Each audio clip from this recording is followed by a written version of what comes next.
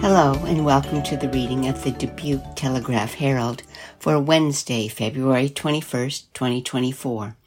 I'm your reader, Catherine Moyers.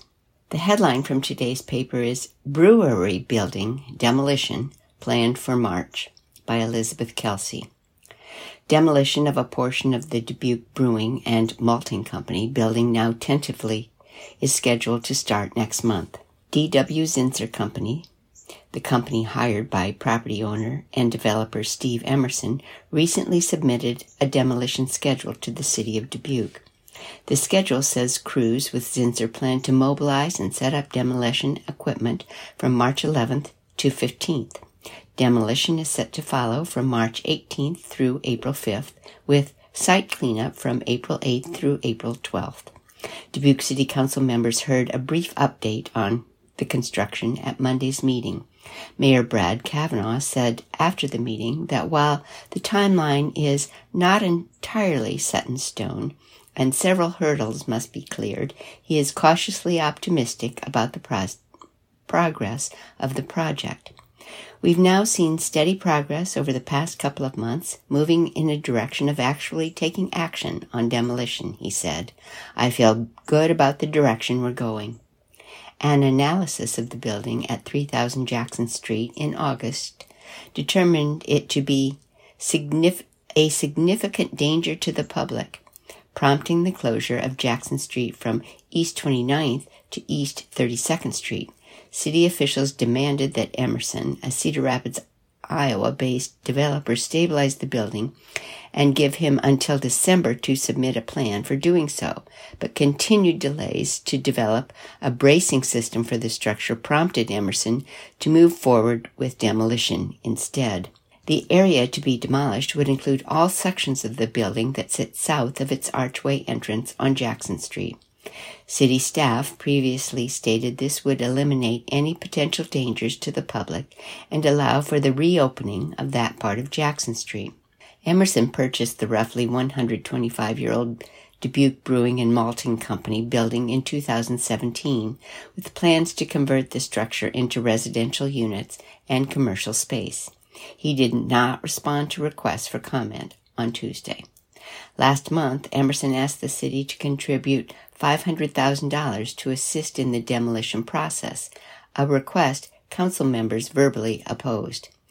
Earlier this month, demolition hit a road bump when, during the removal of asbestos-contaminated pipes, it was discovered that the mastic used to apply cork panels on the interior of the walls also contained asbestos. Demolition was halted until about 20,000 square feet of contaminated material could be removed, which Dubuque Assistant Housing and Community Development Director Mike Belmont said Tuesday is nearly complete.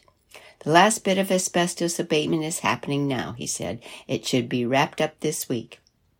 Once contaminated material is removed, local utility companies must sign off on the demolition plan to ensure demolition can proceed safely. Housing and Community Development Director Alexa Stegner said at the council's meeting Monday that Emerson and Zinsser representatives currently are working with Alliant Energy on that requirement. There is some electrical wiring going into the Brewing and Malting Company building that also feeds the currently occupied space of Prairie Farms, so they're going to need to re-energize in a different space to keep that electricity going, Steger said. We don't think there's any delays yet, but we do have to wait and see what Alliant says to keep that moving. Belmont said the March 18th through April 5th demolition timeline covers the third floor and spaces above the affected portion of the structure, including the building's towers. Emerson is requesting that the portion below the third floor be deconstructed in such a way as to save and recycle usable materials, which would mean deconstruction of that part would extend past April.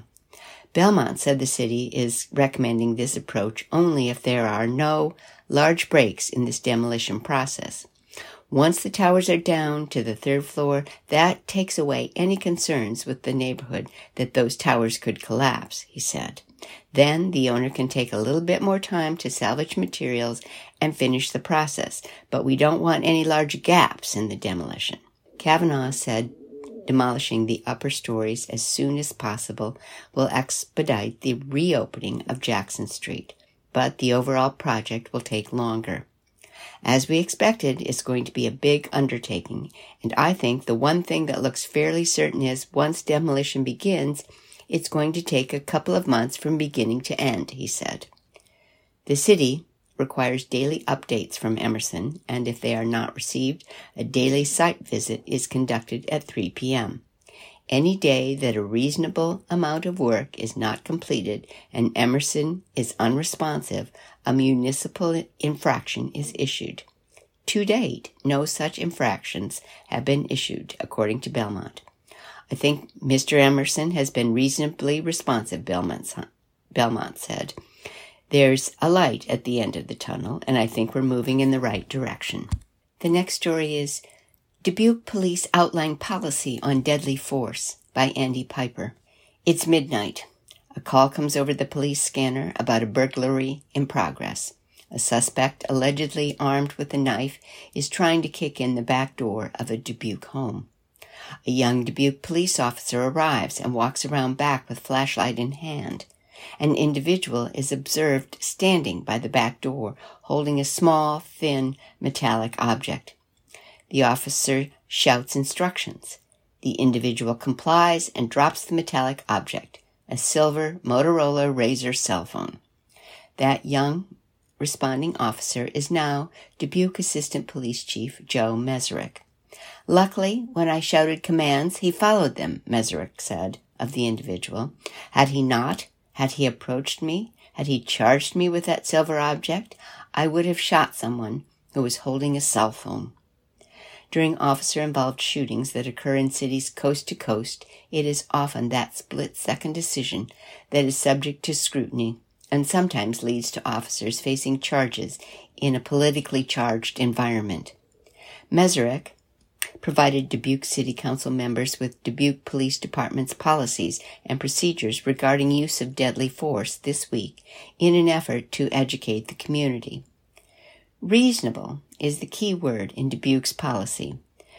The department defines reasonable use as force which a reasonable person in like circumstances would judge to be necessary to prevent an injury or loss and can include deadly force. If it is reasonable to believe that such force is necessary to defend against imminent danger of serious bodily injury or risk to one's life or safety or the safety of another. Reasonable belief is defined as what an ordinary and prudent person in the same or similar circumstances would believe based on his or her knowledge of the facts surrounding the event as they existed at the time of the event. The standards used in Dubuque's policy are based on two U.S. Supreme Court rulings, Graham v. Connor and Tennessee v. Garner. Graham v. Connor states, the reasonableness of a particular use of force must be judged from the perspective of a reasonable officer on the scene rather than with 20/20 vision of hindsight. In Tennessee v. Garner, the Supreme Court struck down a Tennessee statute that permitted police to use deadly force against a suspected felon fleeing arrest. The ruling states, we conclude that deadly force may not be used unless it is necessary to prevent the escape and the officer had probable cause to believe that the suspect poses a significant threat of death or serious physical injury to the officer or others. Meserick returned to his real-life experience to illustrate how the High Court rulings might have come into play had he shot that burglary suspect holding a cell phone. If you look at the shooting on its merits, I would have shot someone who was holding a cell phone, Meserick said. That doesn't seem reasonable, but when you put yourselves in the shoes of an officer, what that officer would have thought, that the suspect holding a knife, it was reasonable to shoot, to stop an attack. The last time an officer-involved shooting took place in Dubuque was in 2009. Two masked men, armed with shotguns, entered Knicker's Saloon at the corner of 22nd Street and Central Avenue over the lunch hour and demanded money. When they emerged from the business, they encountered a responding officer who was wounded but returned fire. Mesrick also responded to some commonly heard criticisms of police when the topic of officer-involved shooting arises. Mesrick pointed to a study conducted by Dallas Police Department in 2018, which showed that 35% of officer shots fired hit the target. We train to shoot at center mass because it's the largest target, Mesrick said. Think about the extreme stress of an officer-involved shooting. The attacker might be moving. I might be moving. There might be low light conditions. The likelihood of hitting a similar target or smaller target is slim, even on a good day at the range. When officers discharge their weapons, they are doing it for one reason: to stop death. Tasers should only be used in situations that require a level of force that is less than deadly force, Mesrick said. There was a person in the downtown area who was having a bit of a mental health crisis, Mesrick said of a past incident. He came at officers with a hammer. The officers tried to talk him down, but couldn't get him to calm down. The officers used a taser and were able to de-escalate that situation. It was a huge success story. Mesrick said officers are trained to shoot until the threat has stopped. It's not like what is seen on TV. Wounded individuals can and do continue to resist and shoot back despite being hit. The officer's duty is to end the threat to the public, he said. The thought process is not to taint the jury pool, Mesrick said.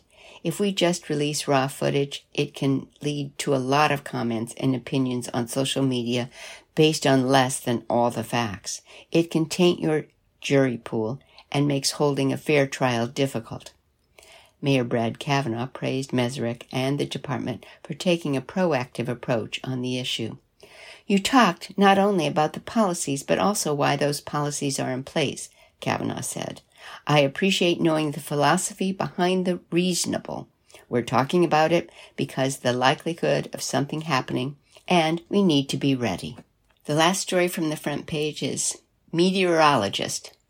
Spring flood risk low due to lack of snow, by Eric Hogstrom. To get a sense of potential conditions on the Mississippi River this spring, it might help to look at winter experiences 250 miles upstream. Last year, there were 100 inches of snow for the winter season in the Twin Cities, said John Haas, a meteorologist with the Quad Cities Office of National Weather Service.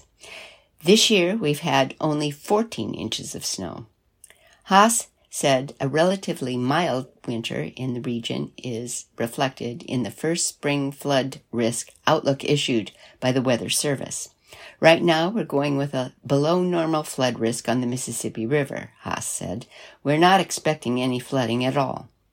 Issued Thursday, the first of 3 flood outlooks produced by the Weather Service also called for near to below-normal flood risks on local tributary rivers. We are pleased to see the outlook, said Steve Braun, Grant County, Wisconsin Emergency Management Director. It comes as no surprise with the lack of snow that we've had. Haas said spring snowmelt in locations upstream of the tri-state area is usually a contributing factor in determining if the Mississippi River will rise locally. This year, there's really no snow cover across Minnesota and Wisconsin, Haas said. There isn't much snow cover locally either. Dubuque has received 36.3 inches of snow this winter, but only a trace this month. We had snow in January, but it has all disappeared, Haas said. Another contributing factor for spring flooding is saturated soil that can't accommodate spring rainfall. Soil moisture is not even an issue this year because there is still drought in some places, Haas said.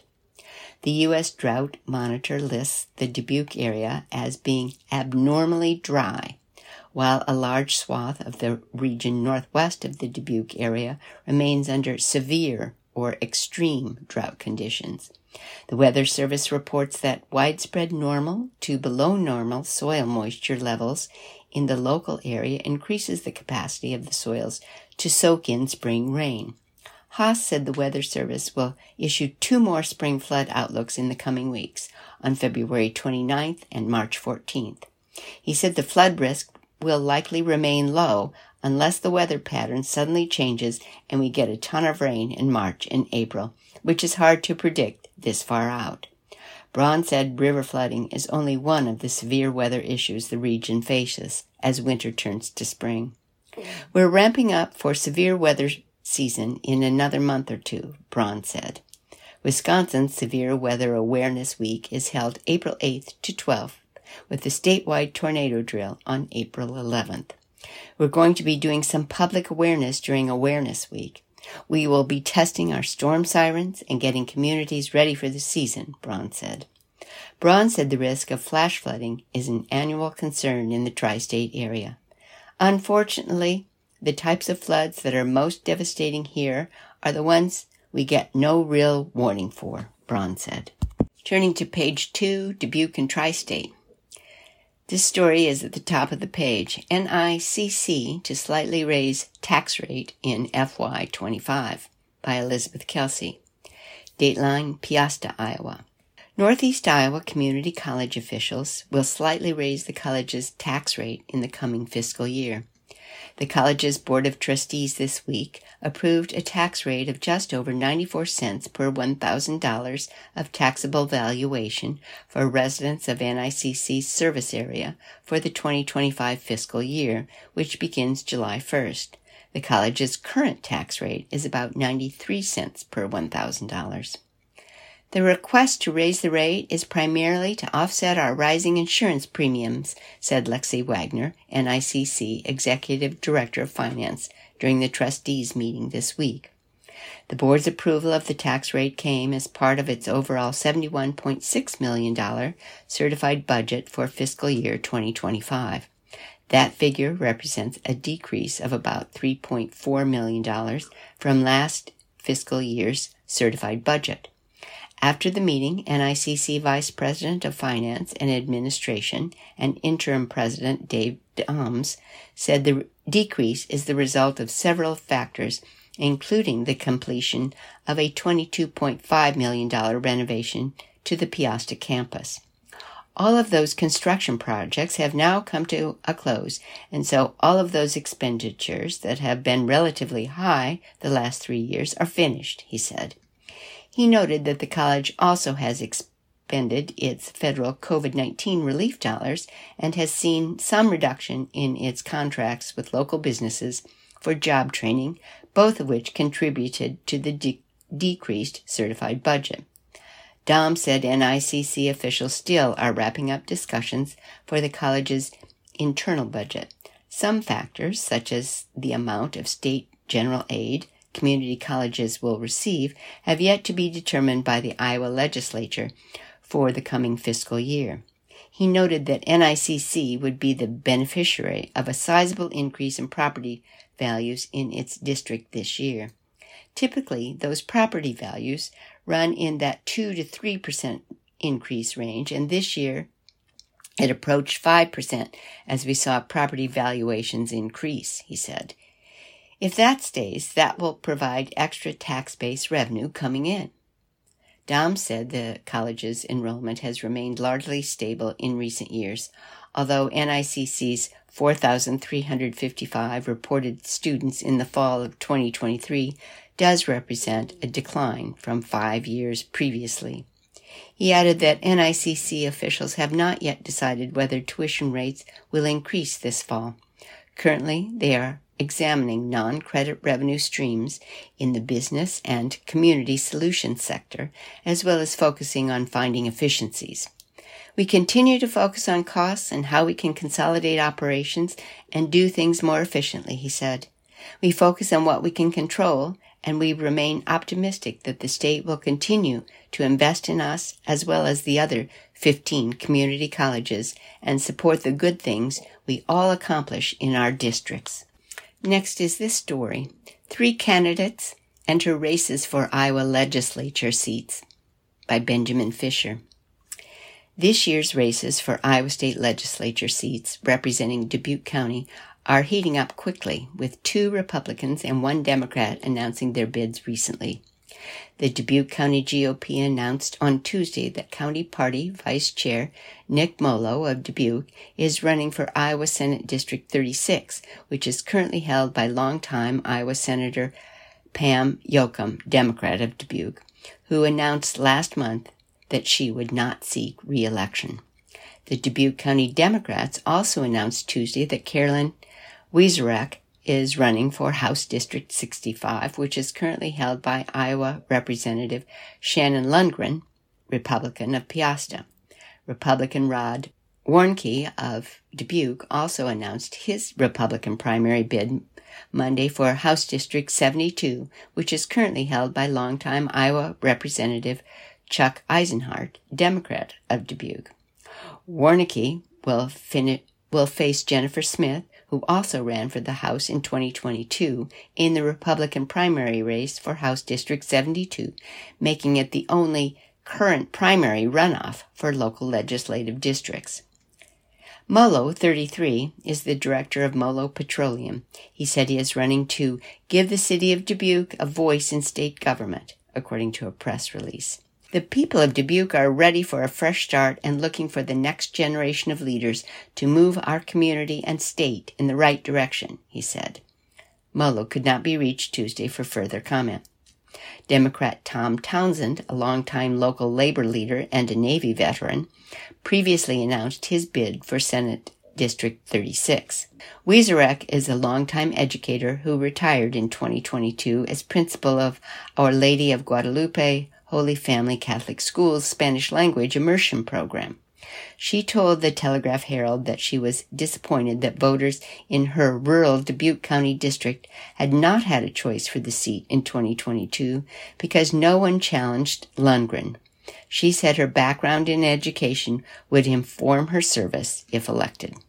Part of my mission in entering into this race is to help educate people, because I think so often people are focused on the national level when so many things happen at the local level that affect people most directly, she said.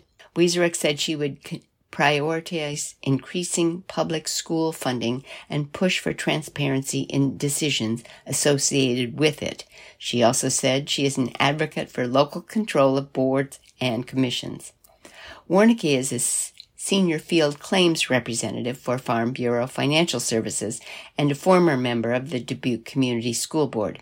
He said in a press release that he would pursue many of the same policies as the Republican majority has in recent years, which include lowering income and property taxes, standing for pro-life anti-abortion policies, parental choice in education, and holding men financially responsible for the children they father. Warnke could not be reached for further comment Tuesday.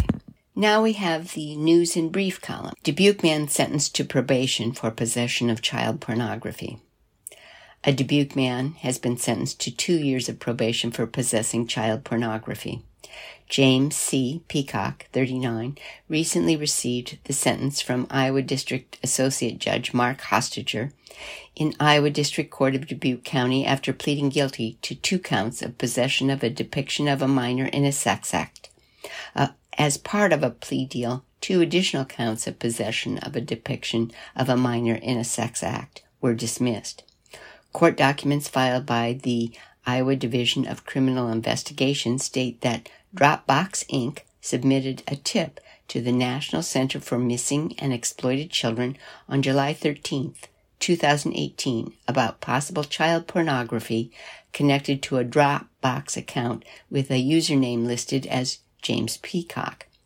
Authorities obtained a search warrant for the account and found what appeared to be child pornography in various folders in Peacock's account, documents state. Findings were submitted to the National Center for Missing and Exploited Children, which was able to identify 34 videos and 59 images that have been previously confirmed as child pornography victims, documents state.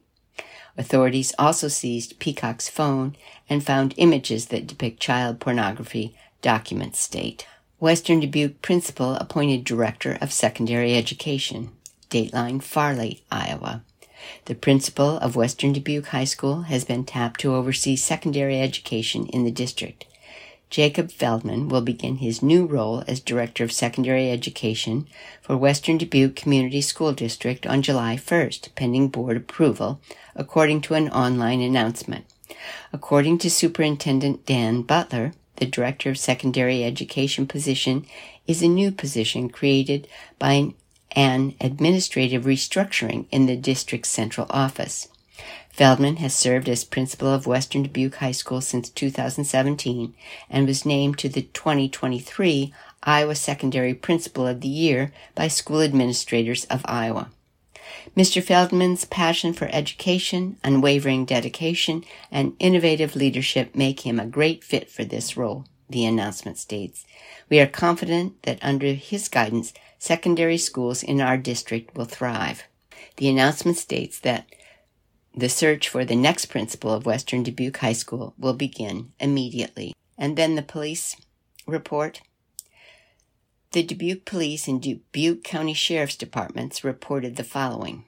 Jeremy D. Peterson, 36, of 1730 Westridge Court, was arrested at 6:24 a.m. Tuesday in Rickardsville on charges of possession of methamphetamine, possession of marijuana, and possession of drug paraphernalia. Dalton W. Tharp, 3, of Holy Cross, was arrested at 6:26 p.m. Monday at his residence on charges of domestic assault and first-degree harassment. Reginald D. Harland, 56, of 1453 Washington Street, was arrested at 3:01 p.m. Monday in the 1400 block of Central Avenue on a warrant of charging domestic assault. And Bradley R. Robinson, 33, of Dyersville, was arrested at 9:39 a.m. Monday at the Dubuque Law Enforcement Center on a warrant charging assault causing bodily injury. Now we're turning to the opinion page in this column by Jim Swenson, titled, No Labels Must Get Voters Excited. If No Labels, the self-proclaimed unity ticket, wants to be more than a spoiler in the 2024 election and get people pumped up to vote for its candidate, it must come out bold and daring. Otherwise, it will end up just being another option that has no chance of winning. The group has said it plans to announce a possible run at the presidency after Super Tuesday, March 5th, but only if the choice is between President Joe Biden and former President Donald Trump. While that appears obvious at this time, you never know in politics. Even though a majority of people in America don't want an election rerun of 2020, they'll have to be convinced that their vote won't be wasted on no labels. Plus, people will be wary of where no labels stands on the issues. The upstart party faces an extreme challenge in both areas. That's why it must be fearless and willing to take risks. Giving Americans another choice and explaining why a Biden-Trump race is bad isn't enough.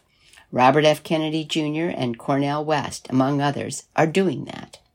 What if No Labels came out and said, give us 4 years to get Washington to unify and really get things done?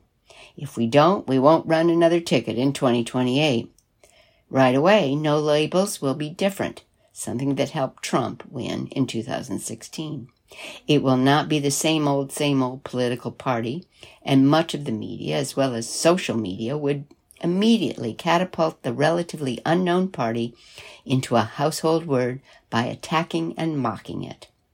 Obviously, people will ask, how could that work? No.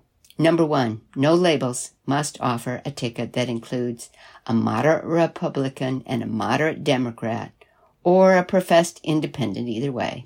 It won't matter which is which if the party follows the next point.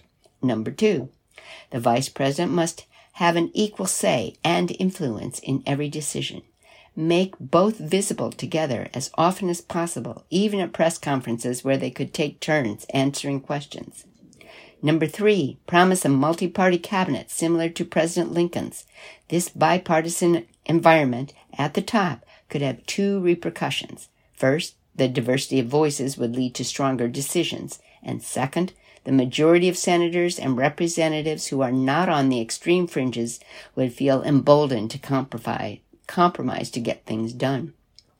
Number 4, No Labels must also explain to voters that under its administration, every policy or bill would be fairly judged, debated, and brought to a conclusion through the give and take that every American goes through in their daily lives. Attempts by extreme individuals to block, distract, or deceive will be harshly dealt with by a majority who want to make progress. Number 5, No Labels should point out that no American child was raised to believe that he or she would get everything they wanted in life, and that compromise is a good thing leading to results. In other words, it must tell voters that in every way possible, No Labels will run things in Washington much like voters do in their homes in regards to budget, policy, mutual respect, transparency, and even the golden rule. If No Labels doesn't get voters pumped, it won't have a chance. And that is by Jim Swenson, who retired from the Telegraph Herald in 2022 after 37 years in community journalism.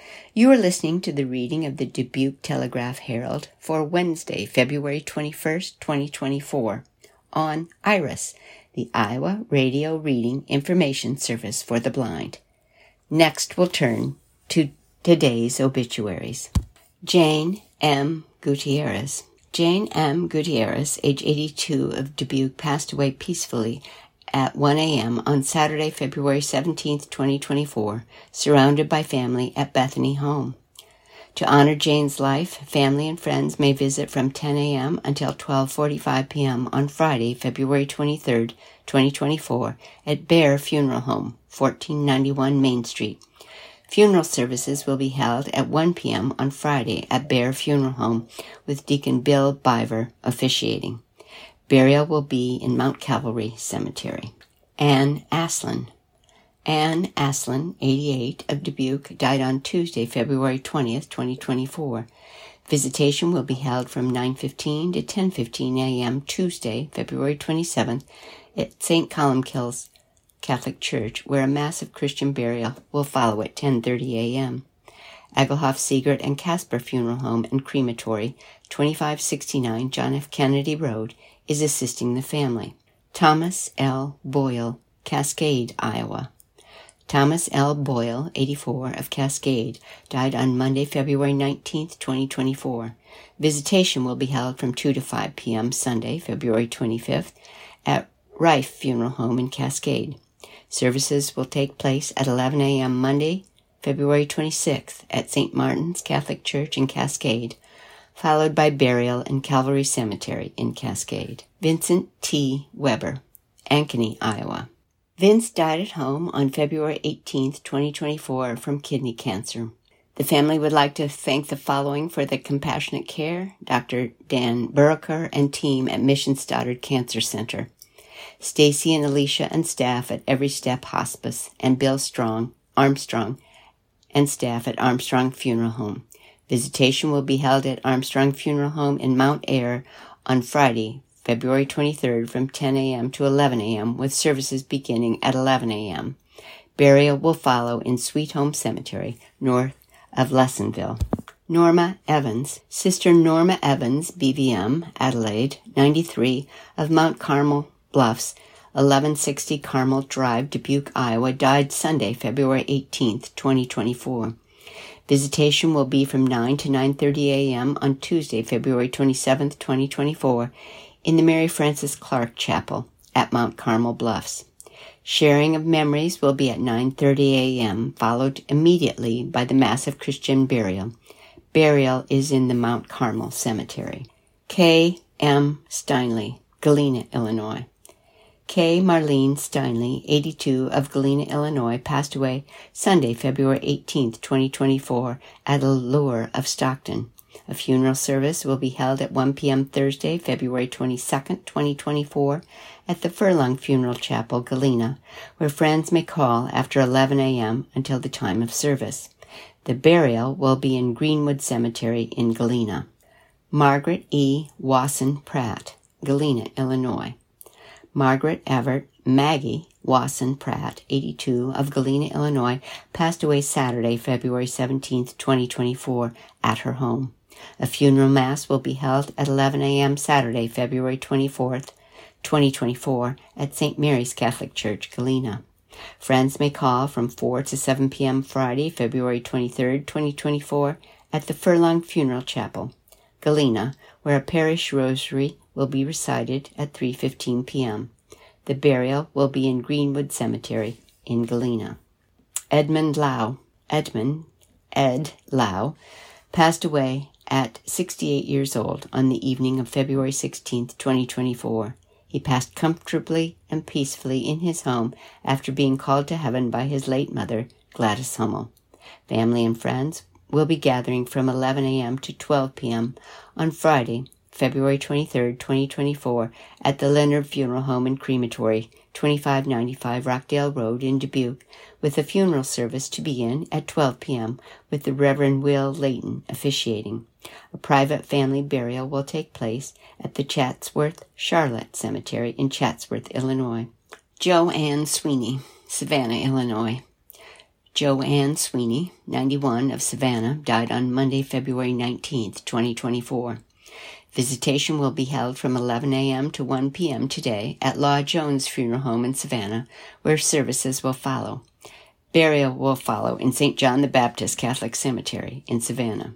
Wayne Wisco. Robert W. Wisco, 90, of Dubuque, died on Monday, February 19, 2024. Private services will be held. Egelhoff, Siegert, and Casper Funeral Home and Crematory at 2569 John F. Kennedy Road is assisting the family. And funeral services, Mildred Clarkson Fryer, Preston, Iowa. Visitation 10 to 11 a.m. today, St. John's Lutheran Church, Preston. Service 11 a.m. today at the church. Thomas M. Clausen, Dubuque. Visitation 1 p.m. today, Mount Olivet Cemetery, followed by entombment in the cemetery mausoleum. Todd M. Godden, Elkader, Iowa. Visitation 10 to 11 a.m. Thursday, February 22nd, First Congregation Church, Elkader. Service 11 a.m. Thursday at the church. Dennis C. Hoffman, Platteville, Wisconsin. Celebration of Life, 4 to 7 p.m. today, Melby Funeral Home and Crematory, Platteville. Billy Jean Klein, Oregon, Wisconsin. Visitation 10 a.m. to noon, Saturday, February 24th, Melby Funeral Home and Crematory, Platteville. Service noon, Saturday at the funeral home. Eugene J. Croffel, Dyersville, Iowa. Visitation 2 to 7 p.m. today and from 9 to 10 a.m. Thursday, February 22nd, Kramer Funeral Home, Dyersville. Service 10:30 a.m. Thursday, St. Joseph Catholic Cemetery in Earlville. Linda K. Mushrush, Dyersville, Iowa. Visitation 11 a.m. to noon, Saturday, February 24th, Lord of Life Lutheran Church, Asbury. Service noon, Saturday at the church. Ann M. O'Hay, Dubuque. Massive Christian burial 10 a.m. today, St. Patrick's Catholic Church. Elena C. Orr, Dubuque. Visitation 10 to 11 a.m. Friday, February 23rd, St. Clement Catholic Church, Lancaster, Wisconsin. Massive Christian burial 11 a.m. Friday at the church. Dennis C. Scott, Maquoketa, Iowa. Visitation 3 to 7 p.m. Thursday, February 22nd, Carson Celebration of Life Center, Maquoketa. Service 10:30 a.m. Friday, February 23rd at the center. And Grace M. Smith, Chicago. Visitation 11 a.m. to 12:45 p.m. Saturday, February 24th at Hoffman, Schneider, and Kitchen Funeral Home and Crematory, 3860 Asbury Road. Service at 12:45 p.m. Saturday at the funeral home. Now turning to the sports page, we have this headline. Cougars take district in boys prep basketball. Cascade 62, Beckman 49 in Class 2A District 8 final. By Danny Miller. Dateline, Manchester, Iowa. Dyersville Beckman Catholic was game once again. The Trailblazers just ran into a buzzsaw. Cascade stayed true as one of the state's hottest teams in a red-hot first-half shooting effort that helped lift the Iowa Class 2A number 10 ranked Cougars passed rival Beckman 62-49 in the District 8 championship game on Tuesday at West Delaware High School. Cascade moved within one win of its first state tournament berth since 2018 and will meet number 6 ranked West Burlington on Saturday in Iowa City. "We're going to have a really 3 good days of practice," said Jackson Lawrence, who fronted Cascade with a game-high 22 points. "We're going to have fun with this, too. We got to take time to enjoy this run." Mick Hoffman added 17 points, and Nathan Shakamal had 12 for the Cougars. It's been quite the run of late for the Cougars, winners of 13 of their last 14 games. That hot streak came with them on Tuesday. The Cougars shot 7 for 11 in the opening quarter and matched it in the second, converting 14 of 22 field goals overall in the first half. "It felt really good to get off to a start like that," Cascade coach Nate McMullen said. "We needed it too." Beckman said it really well there in the first half. The Blazers, looking to pull off their 3rd straight postseason upset, nearly matched Cascade early. Led by 3 three-pointers from Jake Wegman, Beckman made good on 6 of 14 first-quarter field goals to trail just 19-16 after one quarter. But Lawrence, Hoffman, and Shakamal combined to score all but 3 of Cascade's first half points as the Cougars carried a 37-27 lead into the break. "It just felt good to come out with confidence and play like we did there in the first half," Hoffman said. "Beckman has been playing really good, so we knew we needed to come out with the first half like that." Lawrence scored 2 early third-quarter baskets to put the Cougars ahead 41-31, but Blazers senior Eli Klusner kept his team in it. Klusner accounted for 8 of Beckman's 13 third-quarter points, bringing his team within 44-40 late in the frame. The Trail Blazers could get no closer, though.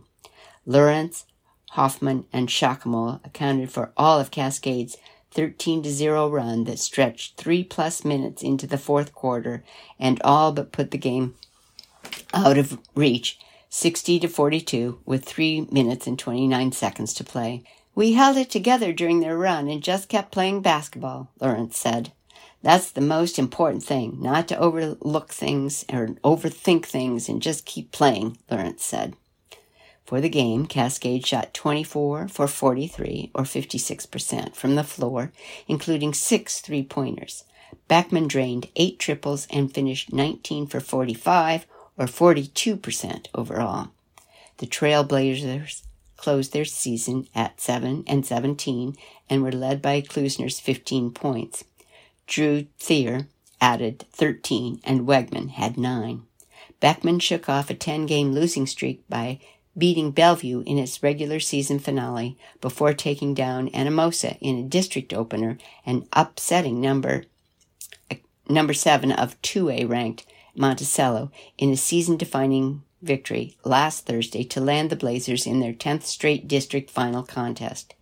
"In life, everybody says when things get tough, people get tougher," Beckman coach Michael Maloney said. "Our guys showed that this year.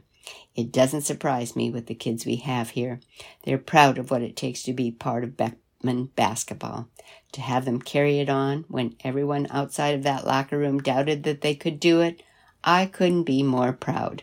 Now turning to prep bowling for the Iowa State Tournament, Betcher finishes 9th in high-scoring state tourney by Jim Leitner. Zoe Betcher bowled 28 points over her average and shot a national honor count, and she fell 1 pin shy of reaching bracketed play. That tells you everything you need to know about the level of competition for the Iowa Class 3A Girls Individual State Tournament Tuesday morning at Cadillac Lanes in Waterloo. "I was actually pretty nervous at first," said Betcher, who shot 242, 196, and 197 for 635 to place 9th. "I am a freshman, so it's my first time ever doing this, but I was really happy with all 3 of my games. I picked up pretty much all of my spares. But the competition was definitely pretty up there. There were so many good bowlers there. I mean, first place almost shot 800, which is a huge deal," Des Moines Lincoln's Vicki Andrews rolled at 268, 269, and 256 for 793 in qualifying before falling in the quarterfinals of bracketed play. Exactly half of the 32 bowler field shot national honor counts of 600 or better in qualifying. Second-seeded Riley Schillinger, who shot 727 in qualifying, won the state title. Senior 12th grader Clara Pregler finished 10th with 223, 157, and 245 for 625, while junior Allison Hedrick placed 19th with a 157, 204, and 202 for 563. And senior Mackenzie Lang took 20th with a 168, 210, and 183 for 561. On Monday night, the Rams finished 4th in the team competition that lasted 5.5 hours and wrapped up at 8:30 p.m. "I'm so grateful for the experience I had in my freshman year," Petcher said. "My teammates were so nice and accepting. My coaches were amazing, and I had a lot of fun. They gave me the opportunity to go to state as a freshman, which is beyond amazing. I'm very excited about the next 3 years." Dubuque Hempstead junior Chloe Hansen finished 30th with a 114, 171, and 158 for 443. In the Class 3A boys individual tournament, senior sophomore Zach Wolkel finished 11th in his second trip to state. He rolled games of 202, 223, and 257 for 682, just 26 pins shy of making the 8-player bracketed competition. Hempstead senior Alec Bowman took 32nd with a 178, 139, and 188 for 505. Marshalltown's Aiden Cowan, the 8th seed with a 708, upset top-seeded Zach Moorman after the Johnston bowler bagged a 744 in qualifying. Cowan went on to beat Waterloo West's Rush Steen 268 and 215 for the title. The Class 1A team.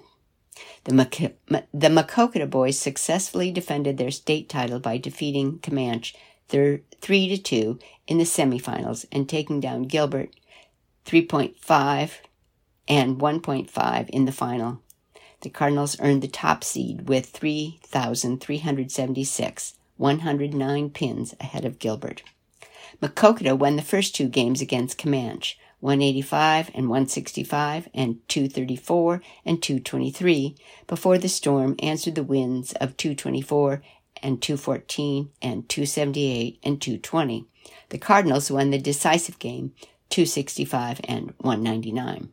In the final, Maquoketa won the first game, 217 to 170, and the fourth game, 220 and 197, and the fifth game, 222 to 183. Gilbert won the second game, 248 and to 188, and the team shot matching 209s in the third. In the girls' tournament, West Delaware finished 8th after qualifying 5th. The Hawks fell to Charles City 3-1 before dropping a 3-1 decision to Council Bluffs St. Albert in the 8th place match. Now we turn to girls' prep basketball. Waverly Shell Rock 43, Western Dubuque 37 in the Iowa Class 4A regional final. Go Hawks, Hold Off Western Dubuque by Steve Stoles. Dateline Waverly, Iowa. Life can be cruel on the road. The Western Dubuque girls basketball team learned that hard lesson Tuesday night at Waverly Shell Rock and were defeated by the Bobcats 43-27 in an Iowa Class 4A Region 2 final at Waverly Shell Rock High School. Western Dubuque battled foul trouble most of the game, and the Go Hawks converted those fouls into 9 free throws in the final quarter to hold off any Bobcat rally. We knew we were evenly matched with them, and I think you saw that in the first half, said 16-year Bobcat coach Amy Ostwinkle. It does make a difference when the calls are going their way. It forced some of our players to sit longer and get more free throws for them. We needed to be more disciplined on defense, and offensively, I thought we got out of rhythm in the fourth quarter. Despite the heartbreaking loss, Western Dubuque had a terrific season any way you look at it. After winning only 7 regular season games the past 3 seasons, the Bobcats catapulted to 17 wins, won the Mississippi Valley Conference Valley Division Championship, with a 11-3 record and tied Dubuque Wahlert for the city championship with a 5-1 mark. This was the second straight campaign in which Western Dubuque's season ended with a loss in that regional final. The progress these kids have made the last 3 years is amazing, Ostwinkle said. It's a credit to the players.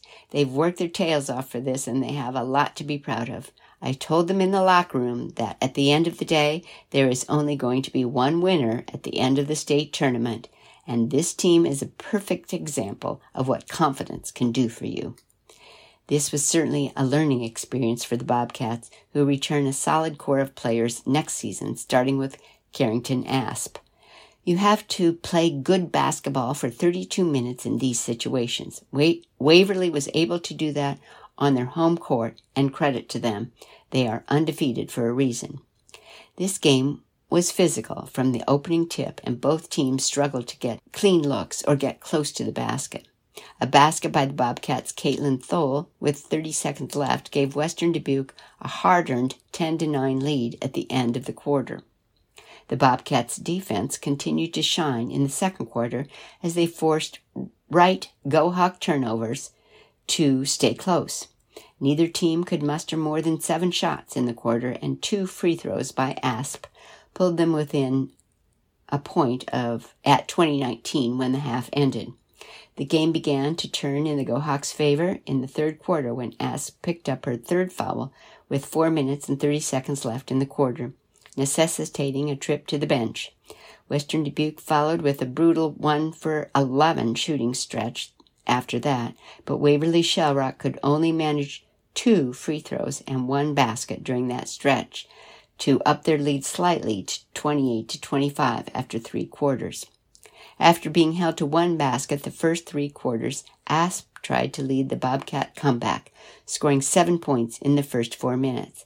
However, her offensive outburst could not offset the Go-Hawks' parade to the free throw line as they shot 15 free throws in the final 6 minutes to gradually pad their lead. Asp, who sat for large portions of the second and third quarters, led all scorers with 14 points. Brooklyn Furslav followed with 8 points. And that does it for today's reading of the Dubuque Telegraph Herald for Wednesday, February 21st, 2024. I'm your reader, Catherine Moyers. You can access a recording of today's reading on our website, iowaradioreading.org, anytime. Thank you for listening.